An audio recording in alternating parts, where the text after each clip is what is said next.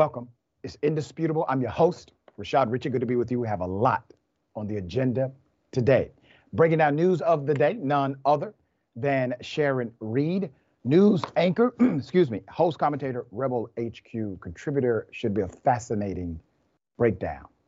Top story of the day. The 55th anniversary of the assassination of Dr. Martin Luther King Jr. is today. It is also the day where Donald Trump will receive a formal arraignment of the indictment, multiple indictments. First time in the history of our nation, a former president is criminally charged. Let me go back to Dr. King. Everybody is now just very celebratory as it relates to Dr. King, his legacy, his message, his ideology, his policy. What are they? You see, 95% of Americans actually say Dr. King was good for the nation today. But when Dr. King was living and actually being good for the nation while physically on this earth, did 95% of Americans believe he was good for the nation? No. There's a lot to the background. What I want to do is provide a clip, a segment, 11 months before the assassination of Dr. King. Here's what he said. Was there something hypocritical about the fact that the South existed and the North could point the finger? And then when the Civil Rights Acts were passed in the early 60s, you couldn't point the finger anymore? Well, there was no doubt about the hypocrisy of large segments of the nation on the whole question of racial equality. I think the best example is that many of the senators from the North and the West, and congressmen generally, who voted for civil rights legislation in 64 and even 65 with the Voting Rights Bill, refused last year to vote for civil rights legislation because it dealt with an issue applicable to the North, the whole housing question. And this, it seems to me, was the greatest expression of the hypocrisy of many of our citizens and many of the senators and congressmen of the North. Dr. King was talking about Democrats. Yes, Republicans expressed their racism.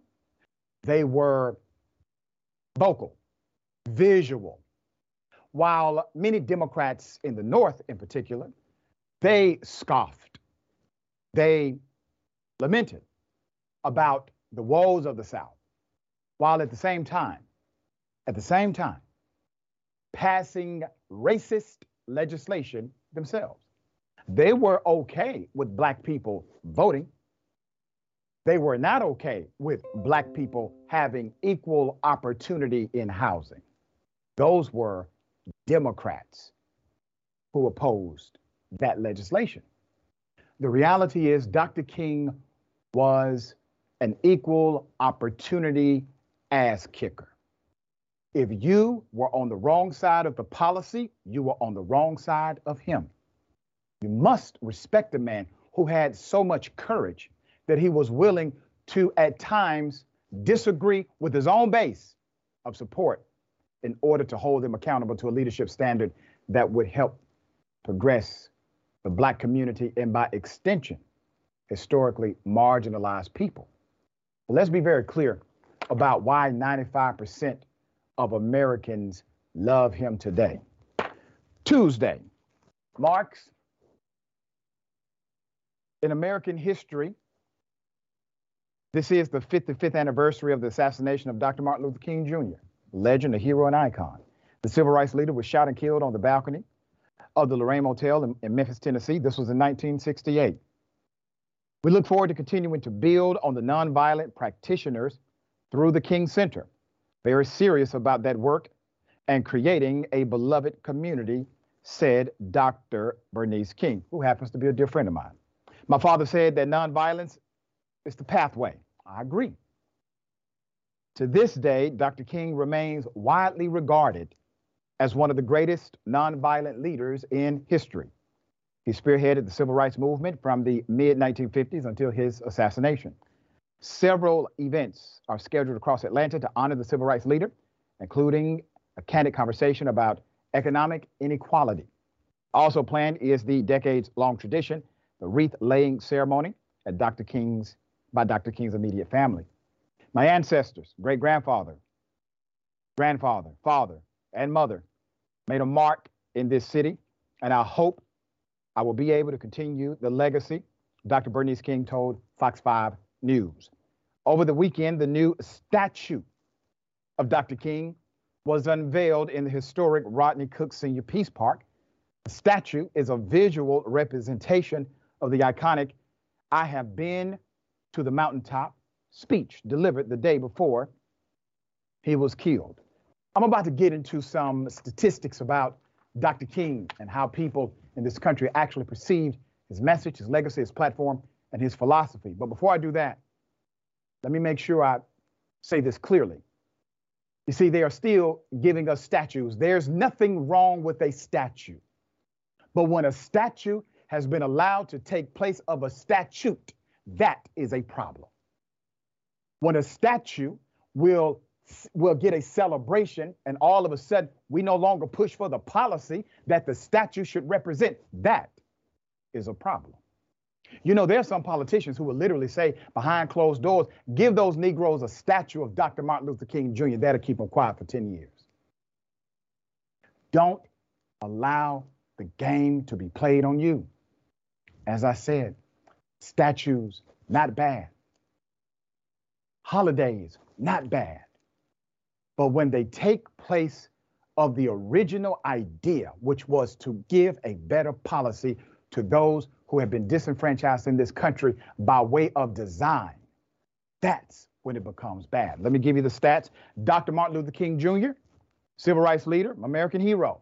Almost every American adult, 95%, they actually believe Dr. King was good for the nation. This is according to a CBS News polling. The last Gallup poll to ask about the popularity during his lifetime was taken in 1966. Found his unfavorable rating was 63%. You do realize that's higher than Donald Trump's. This included 39% of Americans who gave him a -5 rating. The worst rating in the system or the scale was -5. Almost 40% of Americans said he was the worst American in the United States of America at that time. There's more. In the middle of 1964, when Congress was in the midst of passing many of the landmark civil rights laws we currently have, King's favorable rating was only 44%. His unfavorable was basically equal at 38%. When Americans were asked which 3 Americans they had the least respect for in 1964, the Gallup poll came back. King came in second with 42%. This was barely less than 47% registered by George Wallace, a segregationist, a racist governor of Alabama. Only 17% mentioned King's name when asked which 3 Americans they had the most respect for during his time. Perhaps even more revealing is that a lot of white Americans thought King was doing more harm than good for the fight for civil rights. In a 1966 Harris poll, 50% of white Americans indicated that he was actually hurting civil rights. A mere 36% said he was helping. King's favorable rating among them was 27%, 1966. It was Dr. King who said he believed America was more racist than he ever imagined. It was Dr. King who said that it's one thing to sit where you want to sit in a restaurant, it's another thing to own it. It was Dr. King who said the universal basic income is going to be required in order to correct the economic injustices that have been done to Black people and historically marginalized communities. It was Dr. King who stood up for these principles. Now, you may not have heard some of these sayings. You may not have heard some of those speeches. You may not have heard those interviews. Why? Because the curation of Dr. King has been selectively given to you in order for you to digest Dr. King. The reason why 95% of Americans love Dr. King today, because he's not here anymore. But if he was, I guarantee you, the Marjorie Taylor Greens of the world, the Donald Trumps of the world would not be friendly to a Dr. King. So when they tell you they support King, or when they say, we celebrate the principles of King, understand they do not celebrate his platform, his policy, nor his stance as it relates to advocacy for people. All right. Sharing thoughts here. And Doc, you can't celebrate him and support him and try to erase him at the same time, because they're doing that as well. Dr. King taught us that you have to make a choice. What's important to you? Being liked, in vogue. If that's important to you, you can't lead. You can't go where you're supposed to go. And I think he taught us something else. It's a question you got to ask yourself, Doc. Do you want to be liked? Do you mind being disagreed with? If you do, then you're not going to be leading, and you're not going to embody what this great man, 39 years old, gave us all. That's right. He was so young. We forget the context of his age, given the impact of his legacy. Only 39 years of age, making that kind of legacy because he was uncompromised when it came to his leadership.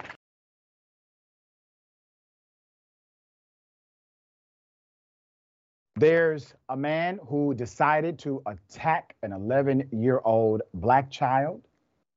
He receives, in my opinion, a light sentence. Put his picture up full mass.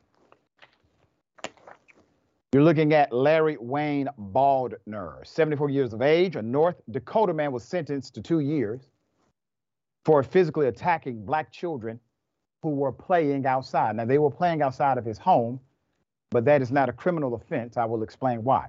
Baldner started the confrontation after finding 5 children playing basketball in a driveway that he shared with neighbors at his duplex home on September 21st, 2021. And he told them to leave his property. Further background on the incident: an 11-year-old who lived next door. He knew her. Lived next door. Told police they were playing on her family's side of the sidewalk, according to a criminal complaint. But she said the man used a racial slur and slapped the 11-year-old child across the face. The girl and her sister confronted the racist, Mr. Baldner, who then grabbed the 11-year-old by the neck and hair, lifted her off the ground, and began choking her, according to the complaint. The sister struck Baldner in the face and helped her get away, but the child's hair extension was ripped from her head, and the older man then hit the sister in the face. These are small children. The defense attorneys requested the judge to sentence him to time served, which would amount to 3 days, and place him on 90 days of home incarceration. And they argued that the one child who had been present claimed the 11-year-old pushed Baldner, who denies using a racial slur. Prosecutors said Baldner was unrepentant and called the charges against him a crock, despite pleading guilty to aggravated assault, a Class C felony. The simple assault, a misdemeanor. Baldner repeatedly minimizes his own conduct and attempts to shift blame to the victims, according to the prosecutor. So here's the thing. Why did you let him plead? Why did you let him plead? Why give him a deal that is not required by the Constitution nor by law? You do not have to give anyone a plea deal. It is not a constitutional dynamic that's protected. You have the right to due process. You have the right to this trial. That's what you have the right to do. So don't wax poetic now about how the individual never took responsibility, but you decided to allow him to take a plea. You are now not taking responsibility, DA. You allowed the plea, knowing full well he had absolutely no remorse for what he had done, and still blamed the victims. He abused children. The man abused children. He gets 2 years.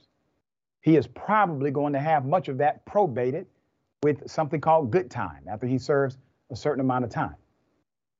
If we continue to treat criminals who engage in child abuse, race-based child abuse, with kid gloves like this, what incentive do they have not to attack our children? So I don't buy it from the DA. This was a light sentence, especially given the attitude of this individual who decided to not take responsibility and throughout the entire ordeal blame children for his actions of criminality. Sharon, thoughts on this? I think you're exactly right. He beat this child. Yeah. I heard everything he said, Doc. Choked, lifted off the ground, the hair, the whole thing. You assaulted a child and you're allowed to just plead. Some people need to be made an example of. This is one. This is one of them. That's right. And that's the kind of language relegated typically to gangsters, right? So there's a gangbanger somewhere. Oh, we're going to make an example out of this person, hold a press conference. They have all the law enforcement behind them. But why not for people like him who abuse children? All right, I'm waiting for a DA to say, I'm going to make an example out of a white supremacist.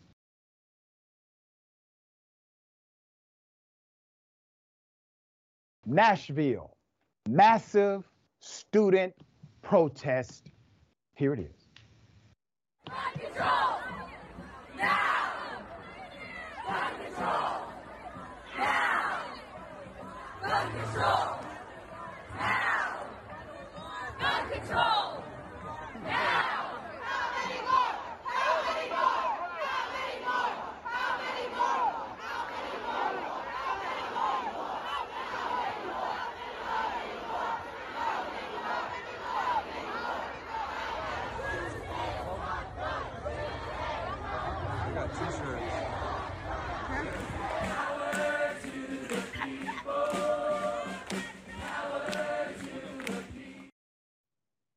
You're looking at more than 7,000 problem solvers. 7,000 students decided to march on the Capitol in Tennessee because Tennessee has refused to do anything as it relates to gun safety, gun reform in this country. Let's put the picture up, full mass. Proud of these students. More than 7,000 students left class and marched to the Tennessee Capitol on Monday, according to March for Our Lives, which organized the demonstration. Let me take you to a Republican lawmaker. This is State Representative William Landberth. William told students that banning a specific gun would, and I quote, do almost nothing to improve y'all's safety. That's what he said. Now, they did give him a proper rebuttal. He then goes on to say, if there is a firearm out there that you're comfortable being shot with, please show me which one it is. He says this to students.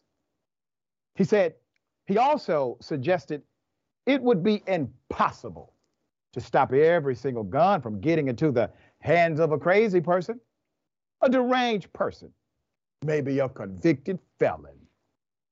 Well, guess what? His gaslighting did not work with that student body. And let me say this for the record. You know, it's called cause and effect. Virtually every illegal gun in America started as what? A legal gun. It only became illegal because of the transaction. Somebody may have stolen it at some point, used it in a crime. But every gun starts as a legal gun. Number one. Number two, when we had the assault weapons banned in America, guess what went down? Crimes related to assault weapons. Isn't that something? One policy decreased carnage and murder. There's more. Let's put them up. Meanwhile, the three Democratic lawmakers in the Tennessee House of Representatives are now facing expulsion. Why? After leading a protest against gun violence on the House floor last week, Tennessee House Republicans voted to strip Representatives Gloria Johnson, Justin Jones, and Justin Pearson of their committee seats. They also filed resolutions to expel the lawmakers for disorderly behavior. While they expelled the Democrats, there hasn't been action towards a Republican, let's put him up, Representative Lafferty, who got into a physical altercation with Representative Justin Jones. This is the incident and the aftermath.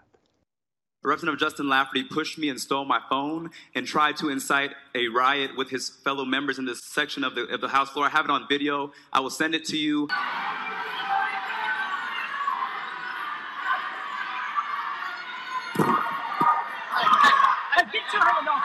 Representative Jones, that is not a parliamentary question. That is an accusation. You can have that question at a later date, but this is unfinished business. Battery is a felony offense in Tennessee that involves any physical contact with another individual that is against their will or not consented to. Having witnessed a battery on this House floor, I think we need to respond in kind to anyone who has committed this felonious conduct. We don't have battery in this state, sir, with all due respect. We have assault, and for it to be a felony, it would have to be with a deadly weapon or cause serious bodily injury. But any other type of assault would be a misdemeanor, also which we would not approve of. Look at that. One of their lawmakers engages in physical combat against a colleague in violation of policy rules, the floor rules, and the actual state law. What do? They do not move to expel, but to defend. However, 3 Democratic lawmakers, they have the audacity to simply speak up, to advocate for gun safety in Tennessee. They get stripped of their committee powers and face expulsion.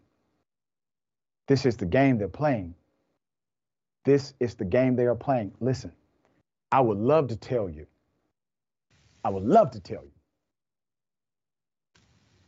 that good intentions will mean everything. It's not true. Power in the political context has to be used when you have it. And if it is not, it will be used against you because you failed to, or you don't have the capacity. You don't lose as a politician. We lose as people. The politicians are the conduit to good policy. When they can't deliver that, they're not the ones who really lose. It seems as if they take an L, but it's really the communities who need that good policy who take the loss. All right, Sharon, thoughts here. Well, once again, you're exactly right. The trio, the Democrats with a conscience, they have to go, but the guns can stay. These Republicans in Tennessee must believe that, well, just lock the doors. Never mind if the gunman blows a hole right through them and 6 people, including 3 children, die. The guns can stay. Anyone who says anything about it has to go or sit down and shut up. Yep. That's exactly the message they're sending. All right. We got more on the other side. It's indisputable. Stick and stay.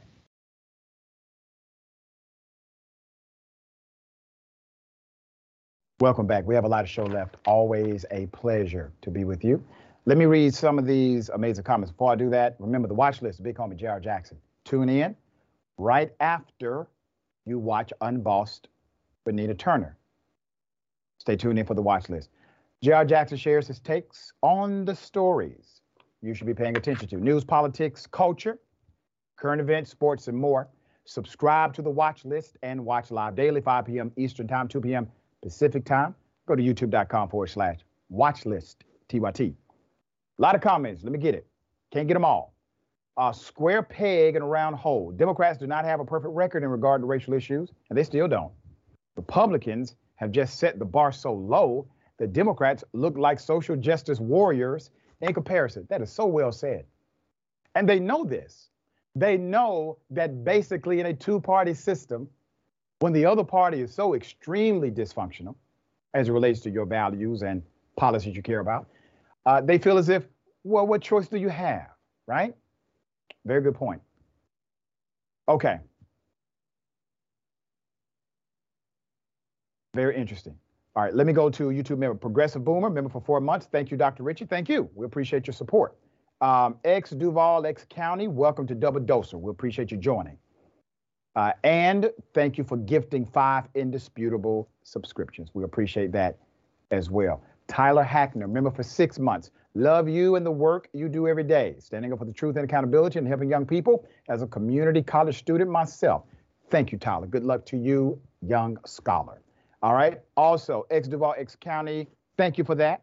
We appreciate your support. Random, we're fighting against DeSatan's book bans in Florida by citing excerpts in his book that violates his law. Thanks, Dr. Richard, for everything. Grab a cup of coffee on me. I appreciate that. Thank you so much.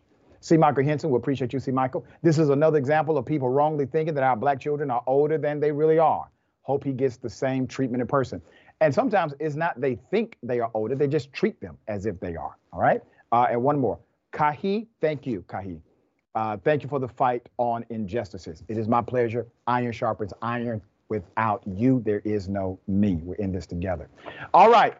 Got something for you. Ladies and gentlemen, I wish a Karen would. You want to call the police on them for having a barbecue on a Sunday. I feel free!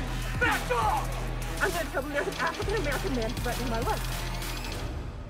Hey, what's up, guys? Here I am in Target, my local Target, right? Check this out. So we're in the boys section, guys. Boys clothes section. I want to show you over here. This is the clothing we have for boys. Dinosaurs are cool, right? There's a big rainbow behind the dinosaur. We're not going to stop there. We got a cloud, hula hooping with a rainbow. What's this? Trucks are cool, right? Picking up a rainbow. Why are we picking up a rainbow, guys? Why is this boys clothing today? I'm not done. Like Baby Shark? Bye-bye. There's masculinity. That's what they're doing. They're destroying masculinity. Guys, it's time to stand up against this wokeness. We need to stand up as parents and leaders and fathers. This male Karen, his Karenicity is not only out of control, it is misinformed. So, male Karen, let's put his picture up. Male Karen, I have a question. Sir, why are you in the boys section and you're not shopping for children? Second question. That shirt may actually fit you. Okay, here's the thing, sir. Rainbows are beautiful. Rainbows are magical. If you are a Christian evangelical, rainbows should be celebrated by you because according to the scripture, a rainbow is sign of the covenant that God made between humanity and heaven to never destroy the earth by water again. Remember that story, that biblical lesson, that text in the Old Testament? That's what the rainbow represents.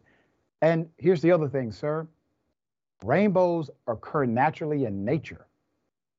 So for you to make these comparisons, weird, to say the least. Live and let live, is what I say. But it is interesting. You make a living going to Target and going into the boys section, holding up shirts that probably do fit you. All right, Sharon, thoughts here. He was buying one. Okay, Right. He was attempting to buy one. He's angry. And what more can we say, Dr. Ritchie? He's very angry that he never got to pet a unicorn. That's what it's about. That's all. It's plain and simple. That's all. The world needs more rainbows and unicorns. That's it. Maybe we can solve Karenicity like that. Okay. Very sad. When I tell you this is a hell of a story, cops end up killing a pet goat, then cooking, barbecuing the goat for themselves. It's a hell of a thing. Let's put the picture up full mass. If this was not a story that we vetted, I wouldn't believe it. Okay? A California woman sold her daughter's pet goat to her local county and district state fair. But now she's suing them after they allegedly slaughtered and barbecued it. Jessica Long purchased Cedar, the beloved pet goat, in April. This was 2022 for her 9-year-old daughter, who cared for the farm animal every day. Long purchased the goat for her daughter to enter into the 4-H program. Big ups to 4-H, by the way. The Shasta District Fair. Children are taught how to care for farm animals. The animals are then entered in an auction to be sold and then slaughtered for meat in hopes of teaching children about the work and care needed to raise livestock and provide food as farmers and ranchers.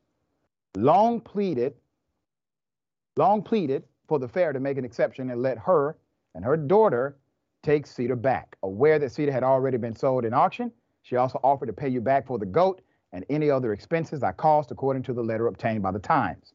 Instead, officials reached out to the county sheriff's office armed with a search warrant.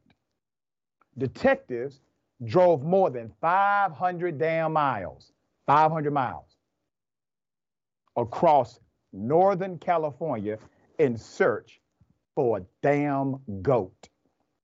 Okay? This is according to the search warrant. Deputies believe Cedar was staying at Bleeding Hearts Farm and Sanctuary in Napa County. Based on the fact that the sanctuary had posted on Instagram its support for Long and urging people to call the district fair to convince them to spare Cedar. But Long had taken Cedar to a farm in Sonoma County because she and her family live in a residential area in Shasta County and are unable to farm animals there. Echoing language used when law enforcement search a home for drugs, the warrant allowed deputies, and I quote, unbelievable, to utilize breaching equipment to force open doorways, entry doors, exit doors, and locked containers, and to search all rooms, garages, and storage rooms and outbuildings of any kind large enough to accommodate a small goat. Cedar was taken and slaughtered. What in the hell is going on? They put out a warrant for a goat, drive 500 miles to go get the goat, obtain a warrant from a judge that's so damn specific they could find a needle in a haystack, literally. Obtain the goat, slaughter the goat, cook the goat, and eat the goat. What? Now let me put this in another context, because the lawsuit is spot on. I want you to think about this in the sense of evidence, okay? Or in the sense of obtaining undue enrichment.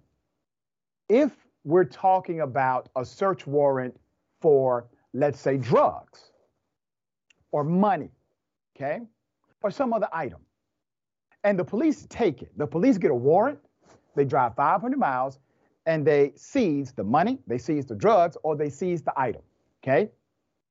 And then they use it for personal use. Oh, that's a felony.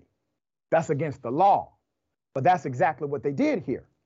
They got a warrant, drove 500 miles, obtained the merchandise known as the goat, and used it for personal use. The lawsuit. Long has since filed a federal lawsuit against the district fair officials and the county, arguing it committed an egregious waste of police resources, violated her and her daughter's Fourth Amendment and 14th Amendment rights, protecting them from unreasonable searches and seizures and due process. Long and her attorneys alleged the dispute was a civil matter she was willing to resolve. And that is the icing on this dysfunctional cake. This matter was never a criminal matter from start.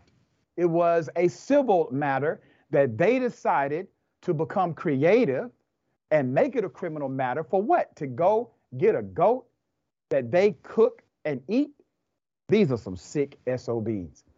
Obviously, the story is now developing since everyone has caught wind of it in the media. We will see what the response is during the week. Sharon, what are your thoughts on this? I'd like it to be a criminal matter now. Yeah. Remember Charlotte's Web, Dr. Richie? Oh, yeah. Even Wilbur got to live. He went to the county fair. He got to live. Who are these sick people? I think it should be a criminal matter, and they should be sentenced to 10 years of watching Charlotte's Web on loop. This is despicable. It's so sad, and we can't even understand the why. What would make a cop want to even drive 500 miles to do something like this? It is insane. Obviously, there's more to the story that we do not know. Hell, it could be something as simple as a bet or a bandana. We don't know. But to drive 500 miles, 1,000 miles round trip for a damn goat is a misuse of police resources. I don't care what district you're in. All right, we got more on the other side. It's indisputable. Stick and stay.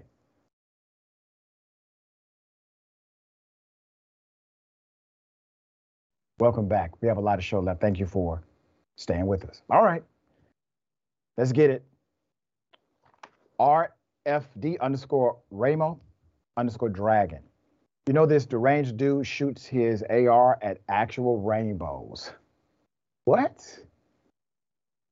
I would not be surprised. Okay.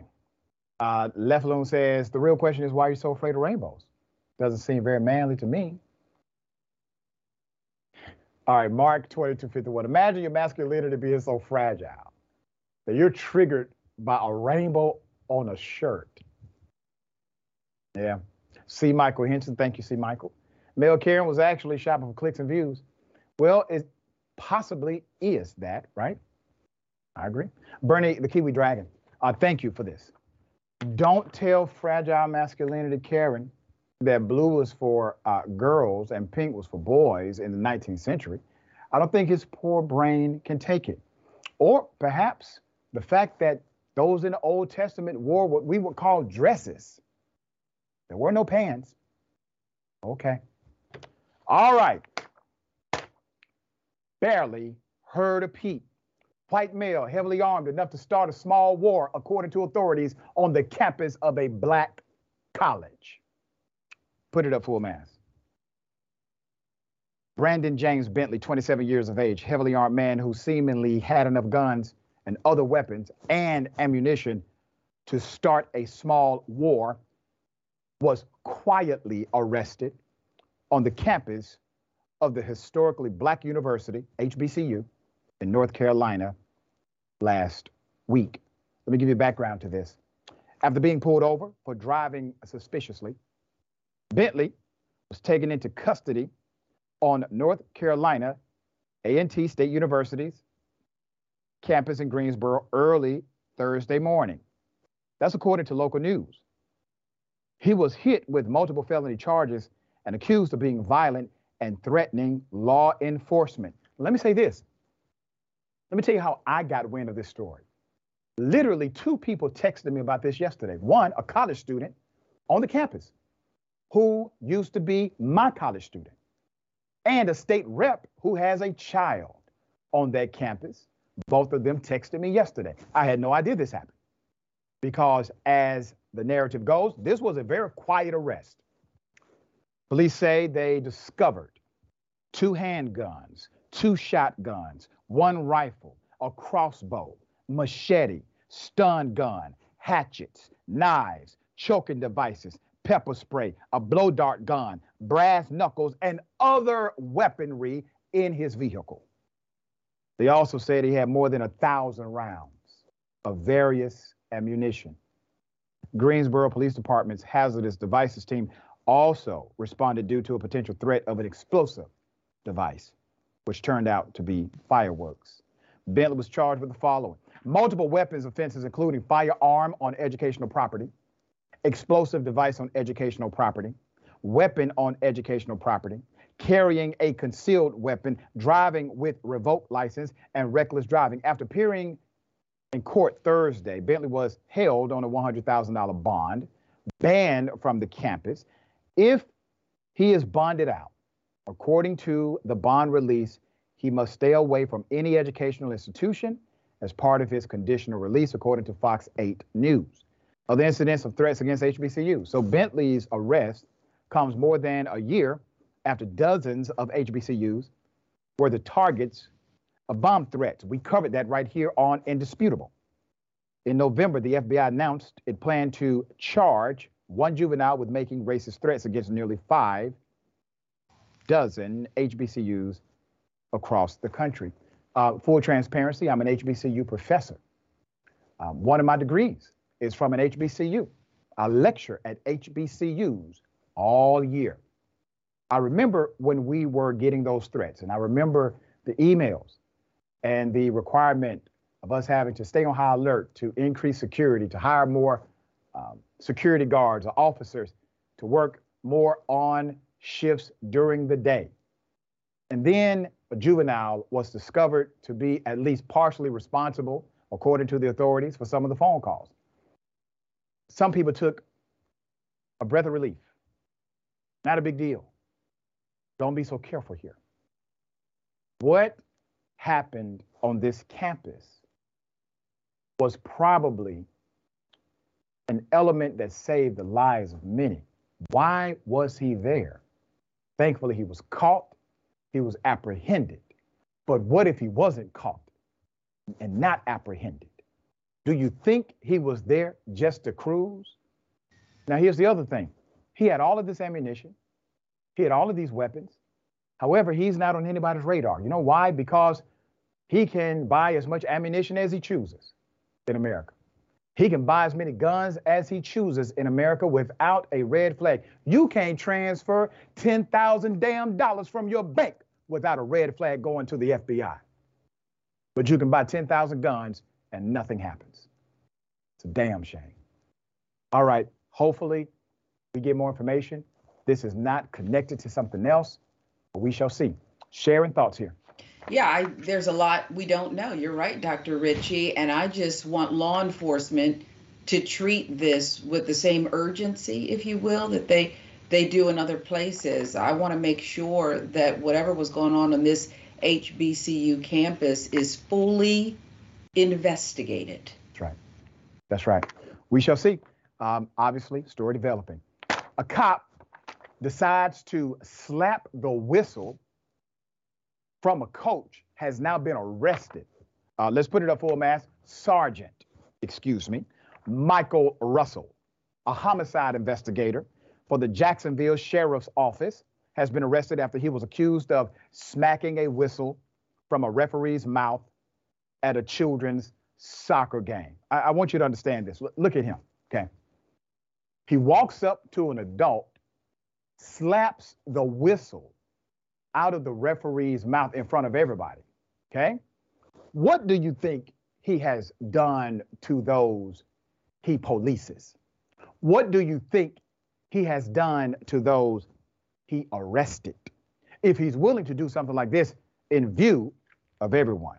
Sheriff T.K. Warder said Russell, 46 years of age, was booked Tuesday on a charge of battery on a sports official, also noting that he is the second Jacksonville police officer arrested this year alone. The case stems from a soccer game that Russell attended while off duty, out of uniform. This was on March 25th. A fight broke out between the teams, and referee began blasting their whistles to break it up. That is when Russell walked onto the field toward a referee, hit him in the face, knocking the whistle out of his mouth, Warder said Tuesday. Russell was hired in 2008. He made sergeant December 28, 2019, according to records. He remains on the police force while his criminal charge is investigated, but he has been relieved of his homicide duties. Russell's arrest report indicates the incident occurred about noon on Saturday at the regional park.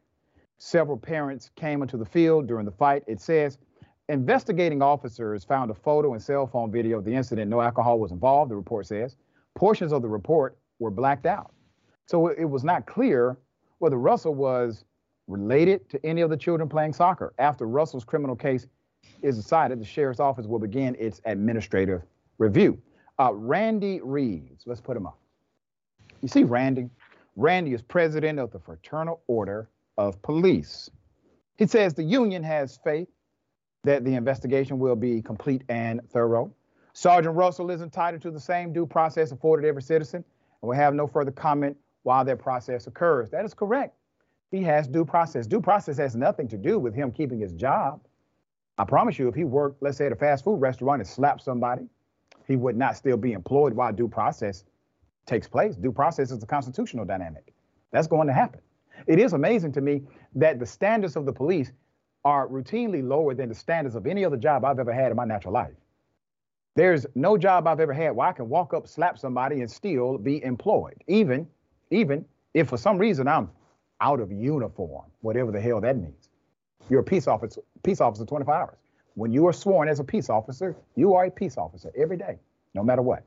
All right, share your thoughts here. I think you're right. Even if you worked WWE and you were in the back hallway after your match, you'd probably be tossed out of there. Okay. Yeah. If it wasn't part of the skit, they would toss you out of there. Okay. He should have been gone. And what else do we not know about? Right. And that's the part, because obviously if this man can't control himself in front of children and parents and cameras, he definitely has lost control when none of that is available. All right. We got more on the other side. It's indisputable. Stick and stay.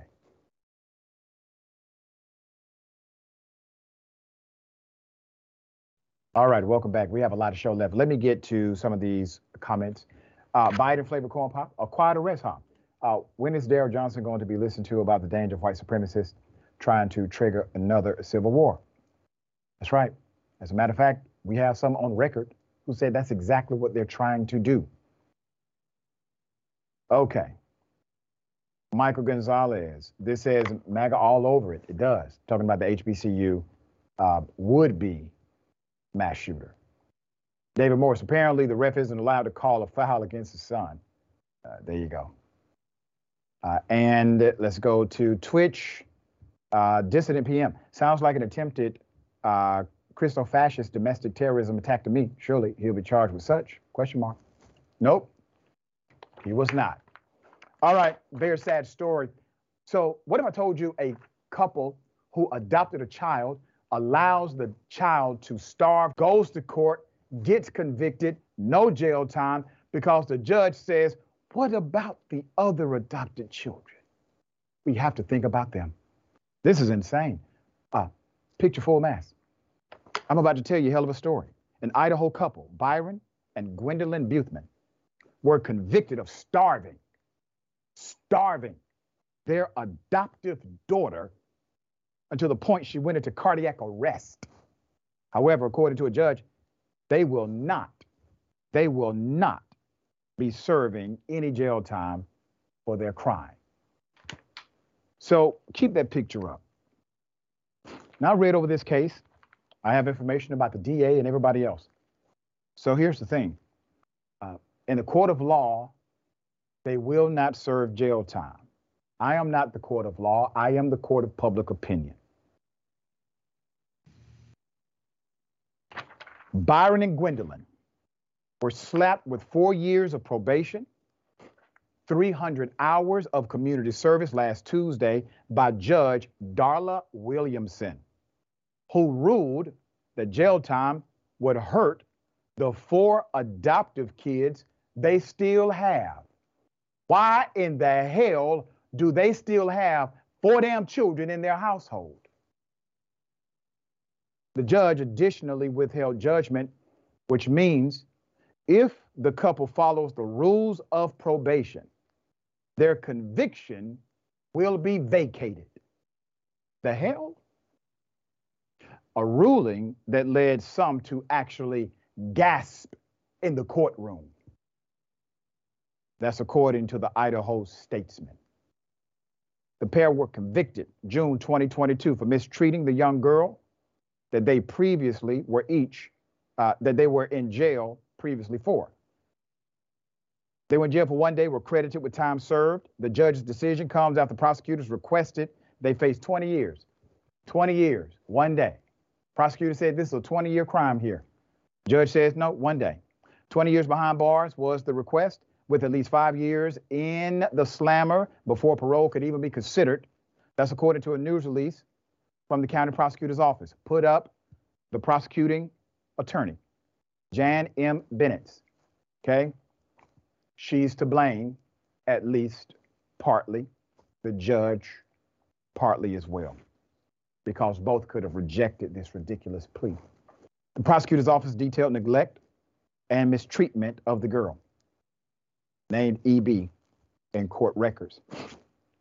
Placed under her adopted parents' care from the age of 3 to 6, including only allowing her to eat vegetable powder for food, sleeping in the laundry room without bedding.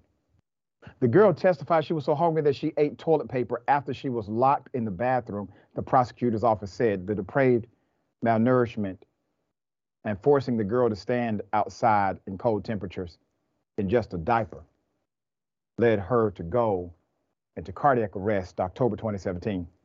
She survived it. The abuse continued. ADA Deputy Prosecutor Daniel Dinger says, and I quote, "I certainly do not think that it is in any way an exaggeration to suggest that this was nearly a homicide, that EB could have died as a result of the defendant's conduct." The two were found guilty of felony injury to a child with an enhancement for producing great bodily harm and a misdemeanor count of injury to a child after they were arrested in 2019. They kept it going. But Williamson, the judge, leaned toward the lighter sentence because she believed any more jail time could negatively affect the 4 other adoptive children they still watch after. Williamson also said that the Buthmans are not the typical criminals she deals with in court, and putting them in jail would only be done to send a message to the public that people who do this sort of thing go to prison, according to the newspaper.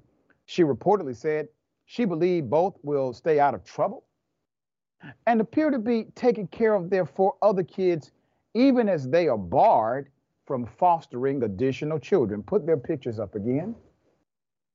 Look at all of the breaks, all of the favor that they're receiving for the harm they did to a child, starving a child, getting convicted for doing so, having a directive to never be able to adopt again, even though they are allowed to keep the 4 they currently have. The order should have been to take those children out of the household, to do an assessment and investigation. They didn't do that. At this point, somebody needs to check that judge's bank account. This makes no sense. The judge also added that the couple has suffered substantial penalties outside the legal system. The 2 might never get their old jobs back, the judge said. The Buthman's lawyer, Matthew Williams, said, Byron lost his job as a nurse because of the child abuse. Gwendolyn might never get her teaching certificate back. Why? Child abuse. That's what happens when you abuse children. Gwendolyn, through tears, told the judge during a statement, "My children are my pride and joy. I love them very much," she said. But EB, in a statement read in court by prosecutors, said she wanted her former adopted parents to go to jail. She wanted them to go to jail because I don't want what they did to me to happen to anybody else. What have we de-evolved into? So here's the thing. I'm staying on top of this case because obviously there's some malfeasance here somewhere. A person who literally gets convicted, a couple gets convicted of child abuse, the felony version of child abuse, and the other children that they adopted aren't even removed from the household. They receive no jail time. Prosecutors said it should have been 20 years. They get 1 damn day, both of them. The other children not even taken out of the home. Hell no. There is something foul happening in that courtroom, and we're not letting a damn thing go. I agree with this child. They need to be in jail so it doesn't happen to another baby. All right, Sharon, thoughts here. What the hell is going on in Idaho? It's insane. What is this judge smoking? What kind of beer goggles? And yes, it's got to be something else at play here. The other 4 children would have been helped by the jail time. Wow. Yep. I've never seen, out of all of my reporting, and I'm sure yours too, I haven't seen something this extreme. I've seen calls that I didn't agree with, but something this extreme to literally say, we're going to convict you of child abuse, multiple felony counts. We know you engaged in this. We understand that you are a bad parent, but we think you are a good parent to these other children. So we're not going to give you jail time. I've never seen this before. There is something else.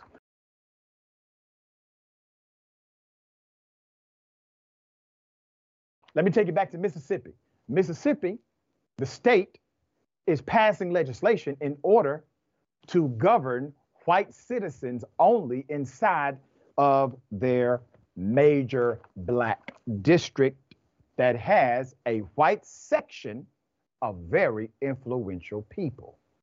They don't want to be governed by the black city. So the state is passing laws to allow them to be governed by others. Let's put it up full mass. Put the pictures up. All right, now this racist reality becomes a step closer to actually becoming law. Mississippi is one step closer to having more state police within Jackson, thanks to the Jackson Capitol Complex Improvement Bill. That's what they're calling it. Representative Zakiya Summers, Democrat out of Jackson, and Representative John Hines, Democrat out of Greenville, were among some who voiced their opinions against the passage of this extreme and controversial bill. Tensions erupted Friday as the majority white and Republican-controlled Mississippi House passed the final version of a bill to expand the territory of the state-run police department inside of the capital city of Jackson, which is a majority black city and governed by Democrats. Supporters say the proposal is intended to increase safety in the city of nearly 150,000 residents, which has had more than 100 homicides each of the past 3 years. Opponents say the plan, which also would create a new court with an appointed judge, would stomp on local governance and create unequal systems of justice. About 83% of Jackson residents are black, the largest percentage of black residents of any major U.S. city. Now, once again, majority black city, but they have a community, they have a neighborhood. Basically, all the white people stay, okay? They don't stay in the neighborhoods with black folk, they stay in one community. Well, the state is passing a law to allow that one community to become its own district. That district will be governed by judges appointed through the state. That district will be governed by a police department controlled by the state. Now, they will tell you, oh, this is all about safety. However, this dynamic does not extend to Jackson. It only extends to the district they're creating that happens to overlay with the white neighborhood. Officers from the state-run Capitol Police have been patrolling around state government buildings in and near downtown while the Jackson Police Departments patrol the entire city. Critics say Capitol Police are aggressive and expanding the territory. They could endanger lives. Let's put up the original champion of this insane bill, Representative Trey Lamar. The bill's sponsor, Trey Lamar, has said repeatedly that race is not a factor in the proposal. He said he's trying to help Jackson become a more welcoming city for visitors and residents. You talk about being offended, I'm offended as well, Lamar said Friday after listening to several lawmakers denounce the bill. He goes on to say, if I have to stand here and listen to being called a racist because I'm trying to do the right thing, we're going to talk about the color that matters. And that's the red that flows in my veins, yours alike. Sir, that's weak. Everyone knows the law is racist. As a matter of fact, some of your colleagues aren't even bothering to say it is not. You're still trying to promote the propaganda. Many of your colleagues have superseded you, sir. They're saying, hey, listen, it is what it is. This is where we are. You know, culturally, there has always been this dynamic, Sharon, of we have two criminal justice systems, right? We've talked about this. We've understood it in the context of culture. They are now taking it away from the context of culture. They are now codifying it in the context of statute, law, policy, governance. It has now become a legislative dynamic to literally have an absolute two-tier justice system in Mississippi. What are your thoughts? Well, Mississippi, it is what it is. When I say this, has always been the most racist state in the union, and that's just what it is.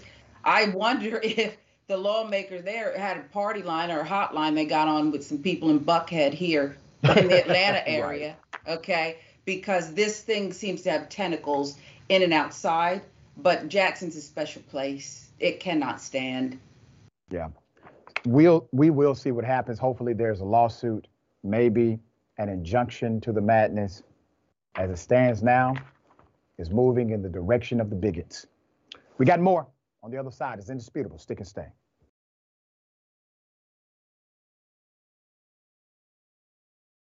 All right, welcome back. A lot of show left. What if I told you a cop shot his pregnant girlfriend, Alabama cop, shot his pregnant girlfriend, called the police himself, told the police, oh, I think she shot herself. It's a damn shame. Put up the picture full mask. An Alabama cop fatally shot his girlfriend in the head, called 911, lied to 911 dispatchers that she had actually committed suicide. His name is Officer David McCoy. David McCoy, now a former Huntsville, Alabama cop, was indicted March 24th for capital murder for the 2022 shooting death of his girlfriend, Courtney Spraggins and their unborn baby. Investigators allege that Officer McCoy shot his girlfriend in the head while they were sitting in a parked car outside of his apartment in Huntsville on January 7th, 2022. The 29-year-old officer called the non-emergency police line to see if it had received any reports of a gunshot fired in the area and told the dispatcher he had woken up to the sound of a gunshot from a small caliber gun. Officer McCoy was not on duty at the time of the shooting. Put up the picture. Look at that. He killed her. When investigators arrived, they found Spraggins, 26, shot in the head. She was in the car, driver's seat. McCoy told responding officers, "I think I've seen her once," and that it seemed like she committed suicide. He later claimed to investigators that he did not know her. Investigators found a photo of McCoy inside of her vehicle, as well as text messages on her phone that indicated what led to the incident. Spraggins had tried to move into McCoy's apartment, which he shared with another woman in December, but he told her he needed more time. Investigators described a text exchange between the two around that time in which Spraggins asked McCoy what she was supposed to do. He responded, "A bullet to the head sounds good to me." McCoy was questioned by authorities for 5 hours. By the end of the interview, he admitted, "I did it," according to testimony at his preliminary hearing. Officer McCoy was allegedly did test positive for gunshot residue. And police said they found a pistol that was not his service weapon, along with Spraggins' cell phone in a closet in his apartment. Investigators said that because of the number of wrong passcode attempts on the phone, they still have not been able to access her phone. There's a hearing set today for this case. This is evil personified. Imagine what kind of hell he was as a beat cop, all right? Okay, Sharon, insane thoughts here. It's insanity, and that's why we need to know more. All the police chief did was release a statement saying, well, he's no longer works here. Well, thanks, Chief. What about his background? What about the incidents, right? What about any complaints from others in the local community? That's why I got out. What did you call me again? If you so bad, okay. You're not even animal. There you go. So you're an example of what they mean ignorant. Clear example of what ignorant. Kill all. You feel better? If you're so bold, say your name. Say your name, sir. You're so bold. Boy. I just want to let you know the police is on their way. I called Chief Walker Police, so you're leaving the scene of an accident, sir. Chief Walker Police like a See, it's good to hit. That's what you said, but you did. You did. You can leave if you want. Feel better?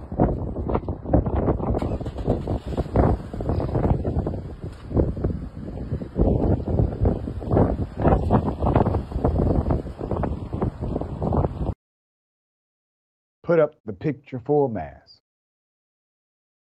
Now, let's go ahead and do this the right way. A New York man is under investigation for his racist rant toward a black family in a grocery store parking lot. The incident occurred on March 20th at an Aldi in Cheektowaga, a suburb of Buffalo. The sequence of events reportedly began when Kevin Moses went inside the grocery store to grab items while his wife, Cheryl, waited outside in the car. When Kevin returned, his wife told him that the man you're looking at hit their car. Kevin confronted the man, and the situation escalated quickly as the white male started to yell racial slurs against the black couple. Cheryl then took out her phone and started recording the encounter. Cheektowaga PD showed up and told me since the vehicle was parked, they can't write a report. Insanity, right? I was given his insurance carrier name, however, no number or name. The police told WIVB4 News that they were aware of the video and launched an investigation to identify the man. Wait a minute. It took the local news to do the story before you launched an investigation. I thought you launched an investigation when you said you launched an investigation. There's more. The police captain, Brian Kuhn, said in a statement, "We have identified the individual through our investigation process. We have determined that we have dealt with this individual previously. Based on those dealings, we are getting the assistance of our behavioral health unit." The police also mentioned that they were working with the Erie County DA's office to determine if criminal charges should be pursued. Let me help you out here. They're saying basically they will now become his defense counsel. Okay? That is an affirmative defense, saying that, well, there's a mental health issue. That's an affirmative defense typically launched by your defense attorney. It looks as if this district is really proactive about making sure they are thoughtful how they allocate this particular dynamic. If the individual is engaged in driving, shopping, hitting someone, knowing that is wrong, fleeing the scene, utilizing his tactics to avoid being captured, in a court of law, we typically say that is evidence of a guilty conscience. You see, mental health is not the actual standard for the court.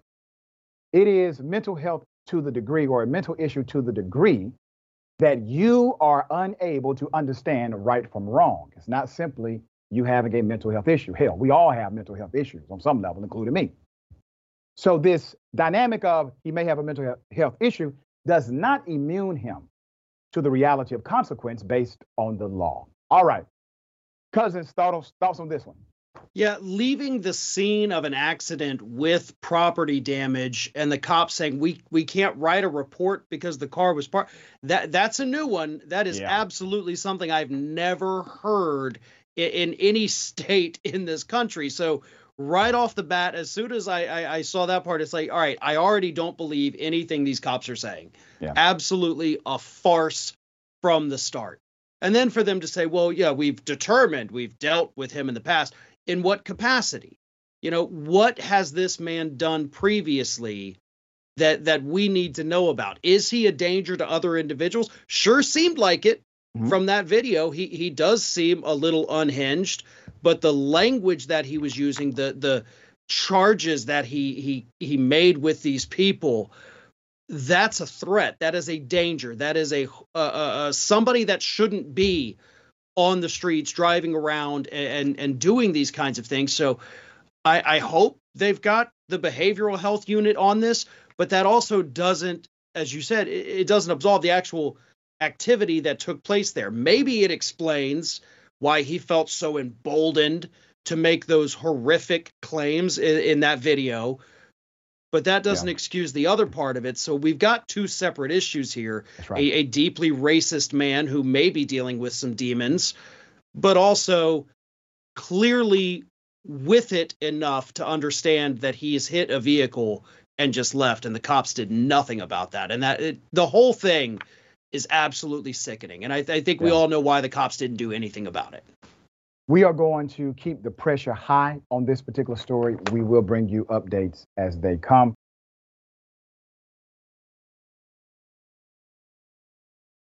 Trump arraigned, all right? He's indicted.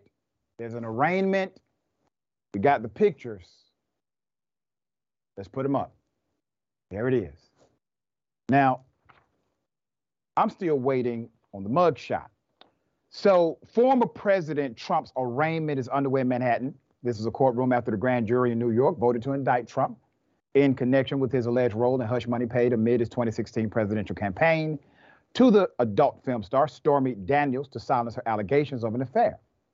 Supporters and critics of the former president began gathering outside of the courthouse earlier in the day. Some anti-Trump protesters cheered as he walked into the building.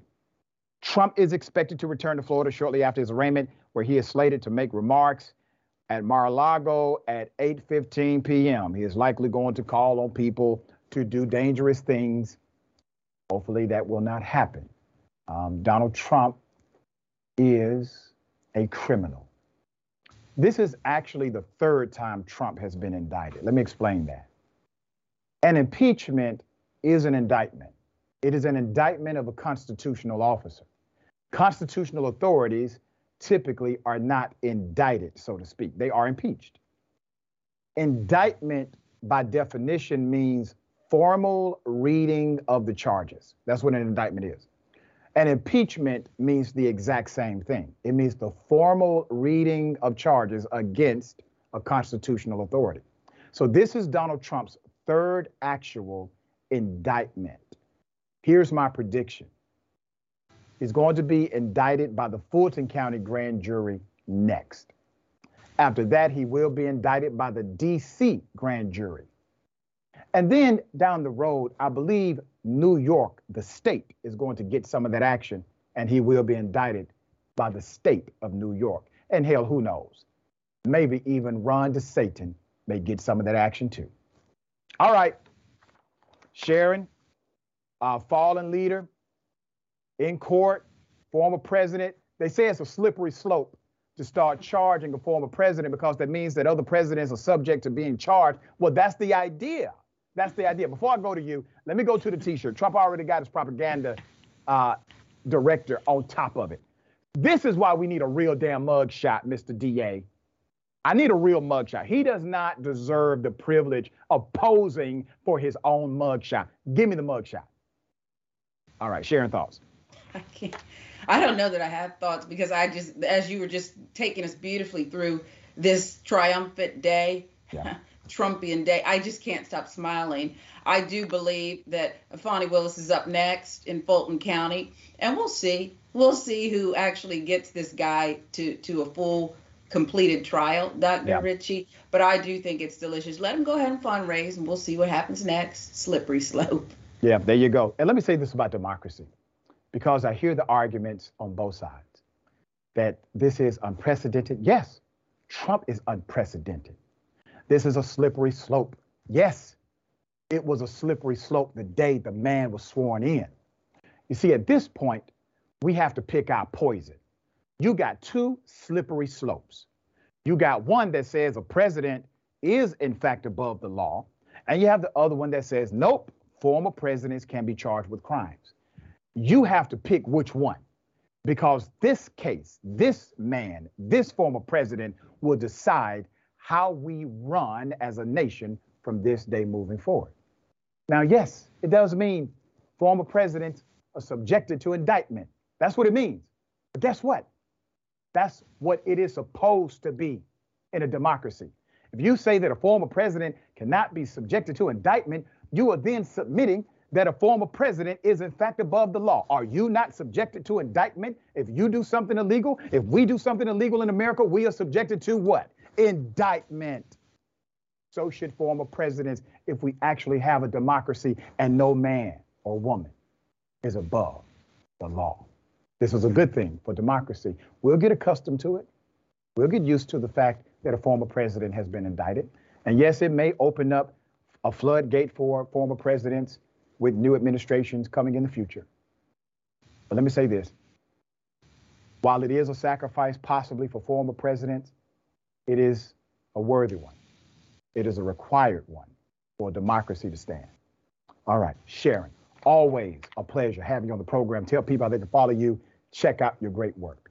I'll do that, but might I add that yes. Right there was a sermon. Okay, that right there was a sermon. Why we love you, and you need to be right up in that courtroom giving a closing argument. I'd only add, look right at him and say, "You nasty." Okay. That's it. That's right. At Sharon Straight Reed nasty. Live. I'll drop some Rebel installments soon, and always appreciate you, Doc. Always appreciate you as well. All right. Remember, take care of yourself, take care of each other, take care of the planet. Remember, the truth is always indisputable.